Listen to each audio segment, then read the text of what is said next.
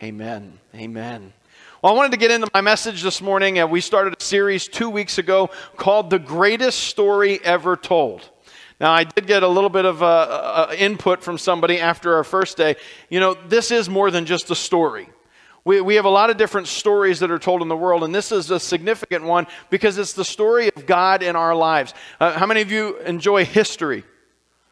Yeah, I mean, history, I gotta be honest, I'm really excited about it. Even within the word history, we see His story. It's God's story, His faithfulness, the way that He's working in our lives. And so I wanted us to really look through the biblical story of how God moved and did things that He has done. We started a couple weeks ago by looking at the creation account, knowing the first couple chapters of the Bible, first 12 chapters, cover nearly 2,000 years in biblical history. And so now we're going to kind of take a step and look at what I'm going to call nomads this morning. Now, don't get excited. We're not talking about that cool 50s station wagon. Some of you won't even know what that is. Google it, all right? Chevy Nomad. They're really cool. But nomads are people who don't have a home. They're people who wander from place to place.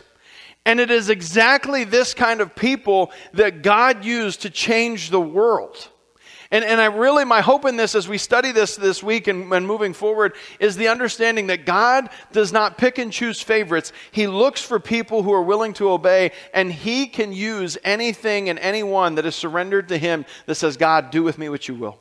And I want to kind of even address just that idea of God using us, because I know in Christianity we throw this word around a lot. God wants to use you, God wants to use you, but culture,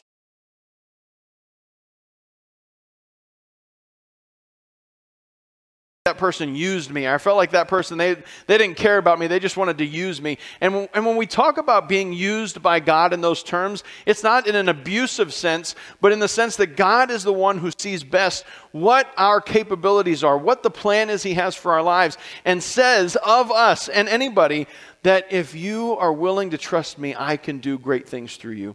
But I wanted to start by something we talked a little bit about last week in Abraham and Isaac, and take just another look at Abraham, the call that God had on his life.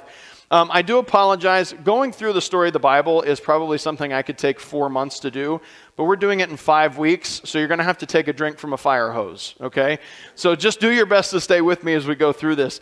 But in Genesis 12, we see the call of Abraham, verses 1 through 3, and this is what it says. The Lord said to Abram, that's Abraham before his name was changed, leave your native country, your relatives, your father's family, and go to the land that I will show you. I will make you into a great nation. I will bless those who bless you and curse those who treat you with contempt. All the families on earth will be blessed through you. How many of the families? All the families. All of the families. And so I wanted us to take a look here because there's a lot that's taken place already in the story of biblical history of what God has already done. Now, I don't know if there's any metrics to how God works through time, but if we look at the story of Adam and Eve when they were created, we have about 2,000 years from the time Adam and Eve were created until the time of Abraham. Then we have about 2,000 years from the time of Abraham until the time of Jesus, and now we're living at about 2,000 years after the time of Jesus. So I don't know if He just really likes that year, that 2,000 time period, but it makes me excited to think maybe God has something in store for this time and this place to do something amazing. But in this time, God is starting over. It's a fresh start. We've already gone through the flood. God's had to wipe out sin in the world. And He's looking for someone upon whom He can build the plans that He has to save the whole world. And He goes up to this guy named Abram, who's living in the deserts of what is nowadays Iraq. And He says to him, I have a plan for you, but here's what it's going to require. I need you to give up everything that makes you feel secure and just follow me and trust me. Now, there are two things that happen here that I don't want us to miss. Number one, God calls Abraham and He says to him, I'm going to call you to a place that I will eventually show you. Secondly, and we can read this in Hebrews chapter 11, where it says that Abraham lived out by faith the plan that God had for his life, and here's the real kicker. He never got to see or experience it for himself. We have to understand that when we look back at Abraham, the real story of his life is centered on his obedience, his willingness to A, do what God told him to do even when he didn't know what God was telling him to do. As we said last week, that we can trust God's plans even when we don't understand them. But secondly, thinking with such longevity so as not to say, I'll do this because it will bless me, but saying it because I'll do it because it'll bless the world. I'll do this, I'll obey in this way because it'll bless the world. And so God gets a fresh start here, and I want to take you through a little bit of the genealogy real quick. I won't go through all of it. But there's something that takes place in the way that God does this, because typically in traditional culture, the firstborn, which is what I am, my brother's here, he's secondborn, which is not as good. It's as firstborn. But my mother will referee the fight later. Normally, what you would see happen is that whatever is being passed on to the next generation would go through the firstborn. However, God speaks to Abraham and he says, Abraham, I'm going to bless you. I'm going to turn you into a great nation. Abraham waits and waits and it doesn't happen, so he does the unthinkable, takes matters into his own hands, marries his wife's servant, and has a baby with her, and that's Ishmael. God's like, Abraham, no. This is not what I wanted you to do. And so we see eventually God fulfills his promise. Abraham was 100 years old when Isaac was born.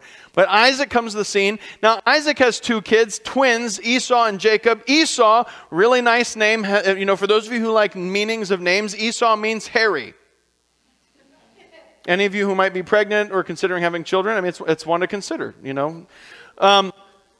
But Esau being the firstborn, he was not the one that God had chosen. Instead, God chose Jacob. Now, this is where the 12 tribes of Israel come in. How many of you have heard of the 12 tribes of Israel? These come from Jacob's children. And so we have Reuben, Simeon, Levi, Judah, Zebulun, Issachar, Dan, Gad, Asher, Naphtali, Joseph, and Benjamin. But again, God does not work through the firstborn. He continues to go outside of the norms. He passes the blessing on to Judah. Now, spoiler alert, this goes all the way down. You can read this in Matthew chapter 1. All the way down, culminating to the birth of Jesus, can be traced back to Abraham. This one man who God said, follow me and trust me, and I'll bless the world through you. Now, 2,000, 4,000 years later, we have the ability to look and see, because of Abraham's obedience, the entire world has been blessed. The entire world has been changed because of Jesus, but it all stems back to this one man going and doing what God told him to do, even when he's like, I don't understand it, and it doesn't make any sense to me. So here's, again, we're going to kind of fast forward here. We have the 12 tribes of Israel, the 12 children. They kind of come into a time of famine, and God says, listen, I'm going to save you. I'm going to protect you. Joseph, great story if you'd like to read in Genesis 37 to about 45. This whole story of how Joseph is taken out of his homeland, raised up in the nation of Egypt, which at the time is the most powerful nation in the world. Pharaoh is the most powerful man in the world at this point. And God somehow miraculously sends Joseph into Egypt, goes through a series of painful events, but gets him to the place where he becomes second in command, literally becomes the second most powerful man in the world, because God said so. He becomes the second most powerful man in the world just because God said so, but also because of his obedience. But after a time where God is using that relationship to bless Israel and his children, something happens that we read in Exodus 1, verses 6 through 9. It says, in time, Joseph and all of his brothers died. Everybody say, "Aw, yeah, that's sad." Ending an entire generation. But their descendants, the Israelites, had many children and grandchildren. In fact, they multiplied so greatly that they became extremely powerful and filled the land. Eventually, a new king came to power in Egypt, who knew nothing about Joseph or what he had done. And he said to his people, look, the people of Israel now outnumber us and are stronger than we are. So, this is the moment in time where something shifts in biblical history that we see play out over and over again, and that is still playing out to this day. And I want to introduce you to it. It's called the sin cycle. Not the spin cycle, the sin cycle. The sin cycle is the way in which we see people falling away from and returning to God all throughout Scripture to the point of him finally culminating in Jesus, but it still plays out even in our day today, and we'll talk about that in a second. But here's what happens in this cycle of sin. First of all, I don't know if we can put that up there, we start with sin, right? We sin against God, and this is what Israel did. The children of Israel, God had blessed them. He had intended to put them in Egypt for blessing. But for whatever reason, part of our human condition, we tend to take God's blessing and turn it into a curse. And instead of living in God's blessing, we read that they started to worship the gods of the Egyptians. They started to trust in the gods of the Egyptians and set up little shrines to them in their homes because they'd been integrated. So this is the sin, and throughout biblical history, the number one sin that God speaks to is he said, you've chosen other gods over me. And we've talked about that a lot. But there's sin, and because the only way we will ever humble ourselves is to go through oppression, God sends oppression on the children of Israel. Now, look throughout all of history, you'll never find a place where suddenly people are returning to God unless they go through a time of oppression. Meaning that God refocuses for them their dire need for Him. So then they get back to supplication, which means they hit their knees and they started to pray and they started to beg God. And so God raises up a Savior. Very first Savior image that we're going to look at is a man named Moses. But He raises up a Savior, and then a time of rest comes. And you'd love to think that the story ends there, but here's what happens. They do it again. They fall away from God again. They become under the rule of another harsh king again. They become oppressed again. They cry out to God again. God raises up another Savior. Then they go to rest, and then the story's over. Except they do it again. It's painful to watch. You know, there's this tendency that we have to look at Israel and just the things that they did, and we're like, idiots. What is wrong with them? But can we be honest? We kind of do the same thing sometimes. We go through that same sin cycle, right? God, I need you. God, I need you. God, I'm kind of far from. God, I need you. God, I need you. I rest. We go through this in our lives and in our world today. We're in it right now. But here's what happens. God raises up Moses. Again, very miraculous the way that He does this. But Moses goes to the children of Israel who are in the midst of oppression, who've been crying out and begging God for help. And this is what it says in Exodus 4:31. The people of Israel were convinced that the Lord had sent Moses and Aaron. Aaron is Moses' brother. When they heard that the Lord was concerned about them and had seen their misery, they bowed down and they worshiped. When they heard that God cared about their situation, it says they bowed down and they worshiped. You know, as I was kind of studying through this sin cycle this week, I look at the world around us and I see the same things playing out over and over again. We are living in a godless culture. We are living in a godless world. We are living in a world where sin is 100% celebrated. Things that are wrong are celebrated as being right, and things that are right are torn apart as being wrong. We watch it over and over again, and we're just so shocked. But church, can I tell you, I see in this same sin cycle that has played out throughout history over and over again that a time is coming for an oppressed people to hit their knees. Because here's the reality, and I don't want us to miss this, because when we see the oppression of Israel, I don't want us to get into this mindset that, well, it must have been that every single person in Israel was wicked and worshiping other gods. God makes very clear throughout the Old Testament that there was always a remnant, which means just a small portion. There was always a small portion of His people that continued to worship Him. But because He cared more about the lost, He said, I have to bring oppression on even those who are still serving me. And, you know, we look at that and we see the brokenness of the world around us. And I think, you know, if we're going to learn from history, obviously you've probably all heard those who don't study history are doomed to repeat it. Absolutely. Those who don't study history are doomed to. Those who don't study history are doomed to. Come on, guys. This is what's happening to us in church. There's a time and a season coming for the church where the only thing that is going to bring us to the exodus from this moment is to hit our knees. We're going to have to hit our knees. It's not going to be through activism. It's not going to be through political, none of that. It's going to be through hitting our knees and getting back into the prayer closet and seeking the face of God. This is how it has played out through history 100 times. People become oppressed. Their oppression reaches a point where they're like, we've tried everything else. Let's try prayer. Church, we've got to be wise in understanding that that is what God has called us to, is to a time of prayer. But they fall on their knees, they worship, they pray, they seek God, and God does the impossible. God, we all know about the plagues that came on Egypt. You probably heard the stories of that. God tells Moses, go to the most powerful man in the world, into the most powerful kingdom in the world, and tell him, I want all your slaves. Set them free. This is not a real option here, right? It's going to take something miraculous. But God does what's miraculous. And not only this, finally when Pharaoh is like, I can't take it anymore, please get out of my country, go worship your God. On the way out, this is awesome, I love when I read this. The Egyptians are just like, please take all of our money and our gold and our silver, just take it and go. And they're like blessing them with all this. They're like, please, we want you to just, and Israel becomes like rich overnight just because God said so, and sends them out into this place that he's calling them to.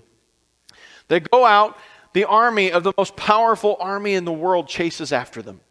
And they find themselves at the edge of the ocean, not knowing what they're going to do. And God parts the waters so that they can walk through on dry ground and into safety, and then collapses those same waters on Pharaoh's most powerful army in the world and crushes them. And he does all of this, and they finally get to the point where Abraham, who had sat hundreds of years earlier in Canaan, and God says to Abraham, this is where your descendants are going to live. I'm going to give this land to your people. Abraham knew that. Everybody in history of Israel knew that. But they get to the door of stepping into God's plan for their lives, and what do? They say, let's go check it out first. Let's check it out. I was at a seminar with a man named Gerald Brooks, and he was doing a teaching. I was in Canton, Ohio. And he said, there are 4 places in Scripture where a poll was taken, and every single time God lost. And this is one of those times where a poll was taken about what should be done, and God lost. People who said, let's do what's conventional. Let's do what's humanly wise instead of seeking God. So here's what happens at this event here. In Numbers 13:30-31, it says, Caleb tried to quiet the people as they stood before Moses. He said, let's go at once and take the land. We can certainly conquer it. But the other men who had explored the land with him disagreed. We can't go up against them. They are stronger than we are. We can't go up against them because they're stronger than we are. These 12 spies that went there, 2 of them, Joshua and Caleb, came out and they said, guys, we can do this. God is with us. Look what he's done. He just brought us out of the most powerful nation of the world miraculously, brought us across the oceans miraculously, defeated the most powerful army in the world miraculously, and we're standing at the edge of his plan for our lives. We got to go take it. It says they took a poll. What do the rest of you think? And 10 of them said, we can't do it. We can't do it. And every time a poll gets taken, God loses. It says we can't do it. Why? Same reason that we tell ourselves that saving the world can't be done. The same reason we tell ourselves that our world is in so much trouble, because we look at it and we say, they are stronger than we are. Can I tell you something this morning? Jesus made so very clear to his disciples 2,000 years after this, greater is he that is in you than he that is in the world. God says, I put myself inside of you. Don't you dare say that whoever you're facing, whoever is in opposition to you, is stronger, because they are not. God had to make this so clear to them, but here's the problem. Because they lost in a 10-2 vote, they turned around at the doorway to God's plan for their lives, and they walked away into the wilderness. They just walked away. Okay? God says, if you're not going to obey me, if you're not going to trust me, I don't know how else. I mean, if we're looking at this, what else could God have possibly done to prove himself? I mean, if we're going to write this out like, we're just as bad as some other people that we read about, right? God, I'll do whatever you want, just show me a sign, right? You ever act like that before? God, if this is what you want me to do, show me a sign. Show me a sign. What other sign could he have given to his might and his power? But they looked at it and they just walked away and they said, it's too big for us. It's too strong for us. We can't make it. And so God looks at me and says, listen, if you're not going to trust me, if you're not going to obey me, then I have to send you into punishment. This time, it's not just somebody else oppressing you. It's me. I'm sending you away. And he says, I have to do it until that entire generation that didn't believe dies off and is gone, so that I can raise up a generation that believes in the power and the plans of God. Church, can I tell you, when I think about things like that, that excites me. That God is looking for a generation to be raised up that believes in the power and the plans of God. He's looking for a generation that's willing to look at an enemy and say, I don't care how big you are. The God that is in me is bigger than you. I don't care what the odds look like. The God that is in me doesn't care about your odds. He's bigger than, better than you. He's stronger than you. But it takes a generation that's willing to do that. So for 40 years they wander in the wilderness. We're going to finish up here in this story of these nomads. Because for 40 years they are in the wilderness and they're walking around. I mean, literally, I don't know, have you ever been on an airplane and they can't land, so you just circle the airport? Isn't that annoying? It's like, I just want to land. Can't we just land? Like, there's the airport. Couldn't we just land? This is what they did for 40 years. Yep, there's the promised land. Okay, let's go back out here. Come back around. Hey, there it is. Okay, back to some manna. 40 years. 40 years. Until finally that generation dies off, and we're going to finish here in Joshua 1, verses 1 through 5. It says that after the death of Moses, the Lord's servant, the Lord spoke to Joshua. He was one of the 12 spies, Joshua and Caleb. He allowed Joshua and Caleb to live because they believed God's promise. He spoke to Joshua, son of Nun, Moses' assistant. And he said, Moses, my servant, is dead. Okay, again, aw, yeah, it's sad. Therefore, the time has come for you to lead these people, the Israelites, across the Jordan River and into the land that I am giving them. I promise you what I promised Moses. Wherever you set your foot, you will be on land I have given you. From the Negev wilderness in the south to the Lebanon mountains in the north, from the Euphrates River in the east to the Mediterranean Sea in the west, including all the land of the Hittites. No one will be able to stand against you as long as you live. For I will be with you as I was with Moses. I will not fail you. I will not abandon you. Here is this pivotal moment where God begins to speak promise. And you know, it's amazing because Israel, they have not earned this at all. But God says, I still have a plan for you. Even in your disobedience, even in your unwillingness to trust me, I still have a plan for you. A plan that supersedes anything that you're doing. But here's the common denominator that he was looking for. You know, we tend to look for people who are maybe most pious, most righteous, most religious, biggest character, whatever it is. God says, I'm looking for one thing. And it's the common denominator of everything that we read through the Old Testament history. He says, I'm looking for someone to trust me and obey. That's it. I'm not looking for the most educated leader. I'm not looking for the smartest leader, the most charismatic leader. I'm not looking for the guy or the girl that's got it all together. I'm not looking for the perfect leader. Like, if you go back and you read through the story of Jacob, this guy was a weasel. I mean, there's just no bones about it. Jacob was a weasel. But God says, if you would just obey me, that's what I need from you. And eventually Jacob has his coming to Jesus moment where he wrestles with God and he finally begins to obey. But that is the common denominator of this incredible story. Going back to Abraham. Abraham, would you obey me? Would you leave everything that is so secure and just follow me? I'm not even going to tell you where we're going yet. I don't know about you, but I'd be like, could we get maybe like just a destination? That'd be good. Oh, and also you're never going to see it in your lifetime. Would you obey me? Would you just obey me? Would you just trust me? Children of Israel, I just brought you out. I mean, when I think about the story of Israel, it is just so mind-numbing. that God does all these miraculous things, and they come out and they go, and after they turn away from the plan that God has for them, we're told that they go to Mount Sinai and they stand at the base of this mountain, and Moses is like, listen, I'm going to go up and I'm going to go talk to the Lord. I want to hear from the Lord. And what do? After watching the incredible things that took place, it says that they gathered all of the gold earrings and jewelry and necklaces. They melted them down. They made a calf and they bowed down and worshiped it. Like, you ever get an image of God just in heaven with his head against the wall like,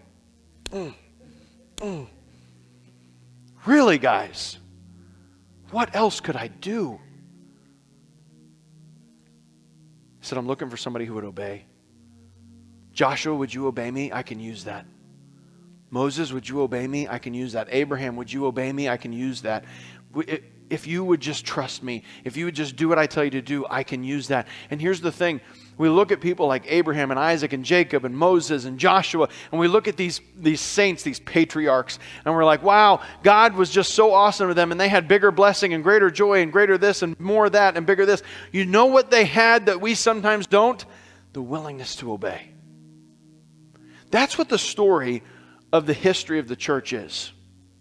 It's the story of those who obeyed God. When they did, God blessed them. When they didn't, he had to punish them. But because of obedience, the blessing that God promised Abraham when he said, all the nations of the world will be blessed through you. I believe that God can fulfill that promise in our lives. You know, you look at your life, you look at my life, and you think to yourself, what does the obedience or disobedience of one person matter? I present to you Exhibit A, Father Abraham. Why is this guy so special? Why is he so significant? Because he's the one who started obeying. In a generation where people were not listening to God, who had turned their back, he was the one who said, I'm going to start obeying. When it didn't make sense and it wasn't safe, he said, I'm going to start obeying. And God said, I can use that. Guys, I just want to encourage you. God doesn't love Moses or Abraham or Isaac or Jacob or Joshua or Caleb or any of those people. He does not love them more than you. He does not love them more than you. He didn't sit around thinking, you know what, I have an incredible plan for Abraham's life, but Chris, we'll see what happens. We'll just let the cards fall where they may. He didn't do that for your life. He said, I've got a plan for you, but it is all hinging on one thing. Will you trust me and obey? If it doesn't make sense, will you trust me and obey? If it scares you, will you trust me and obey? If it doesn't seem easy, would you trust me and obey? If everything inside of you is saying, this is a bad idea, would you trust me and obey? Because that's what the story of God's people is all about.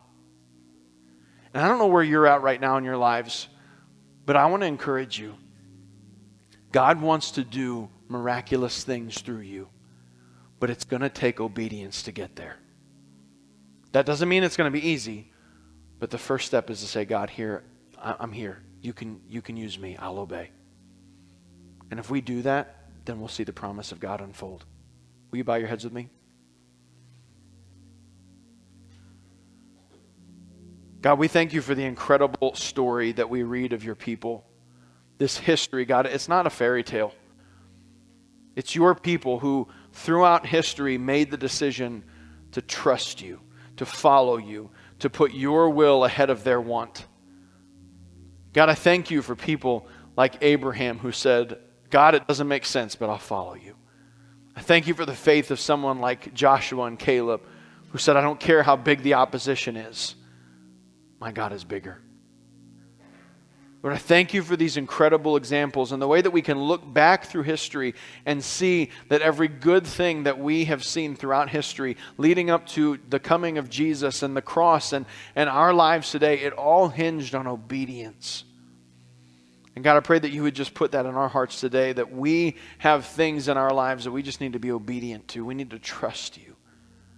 And that as we put our hope in you, you're going to show up. And you're going to bless the nations of the world through it. As we're in prayer this morning, I just feel like God really wants to deal with this today. And if you're here and you would say, I'm going to place where I feel like God's nudging me about something, but I'm scared to obey. Can I just ask you to slip up a hand while nobody's looking? Because I want to pray for you. Yeah, thank you. Anybody else? Thank you. I want to trust God. Thank you. Anybody else? It scares me kind of to think about what God has led me up to and what He's asking of me, but I want to trust Him. I want to believe in His promise. I want the story of my life to be that they were obedient. Anybody else? Thank you. Can I ask you to stand with me? There are about 5 people in here who raised their hand for that, and I want to pray for that this morning. This afternoon, I guess we're in the afternoon now, but I want to pray for that because God's looking for people who are willing to trust Him and obey. And doing that is not always easy. But I promise you this, it's worth it. It's worth it to trust God and just do what He tells you to do. He will never let you down. God wants to do great things to your life. So can I pray for you this morning? And let's just pray. Again, I don't know what any of these situations are for some of you who raised your hand, but God's already working on your heart. God's already tugging at you. He's already showing you the things He wants you to do. This is just a matter of how much is it going to take for me to just step up and say, okay, God, I will obey. And so, Lord, I just pray for those in here this morning who raised their hand to say, God, I don't know what you're doing in my life. I see you nudging me towards things. I see you pushing me in a direction towards something that obeying you scares me. But God, I pray that you would just infuse in each one of them an incredible faith that trusts you for your goodness, that trusts you that you are faithful and just and holy, and that you have a plan for your people that causes them to be successful and prosperous because of you. Lord, not the way we measure prosperity, but because of you and your will that is unfolding in our lives. And so, God, I pray that you will move miraculously. And that as these that raise their hand today take the steps, that they would see your plan unleashed for their lives. That we might even someday look back upon their obedience and say, the world was changed because they obeyed. So I pray that you would whisper encouragement into their ears, God, and block the lies of the enemy that would try to tell them that they can't do it, they won't succeed. Block the lie of the enemy that the 12 spies believe that it's too big, the obstacle's too big, the opportunity's too big, it's too scary, we can't do it. Block that lie, God, and infuse in them a faith that says, with God, all things are possible, and I'm going to trust Him. Infuse that faith in us, God. And Lord, I pray that we would wise up to the sin cycle of the world that we live in. As we watch the brokenness of the world around us, as we see the oppression of Christians all around the world, Lord, would you just bring us to our knees? Would you remind us that this is what the next step is, that we've got to fall on our knees and begin to cry out and seek the face of God, that there's no activism, there's no plan, there's no candidate who's going to fix everything. We need to get on our knees and seek Jesus. God, we need you. So Lord, I pray that you would raise up a remnant of faithful followers of Jesus who say, I will hit my knees for the world around me. I will hit my knees for people who need to know Jesus. I will hit my knees for these blatant attacks of evil that are taking place on our families and in our nation and in our schools. God, would we become a people of prayer? Because it's the only way we're going to reach that point of salvation. And so, God, I thank you that you are speaking to us through the story of your faithfulness. And I pray, God, that as we continue to study, that you will continue to make yourself known. And Lord, we give all things into your hands and we bless you. In Jesus' name, amen. Amen. You can trust him. I don't know what that means for you, but I know this. You can trust him. Our prayer team will be up here to pray with you if you would like prayer this morning. I would love the opportunity to do that with you. Lord bless you. Love on one another and encourage each other. God is so good.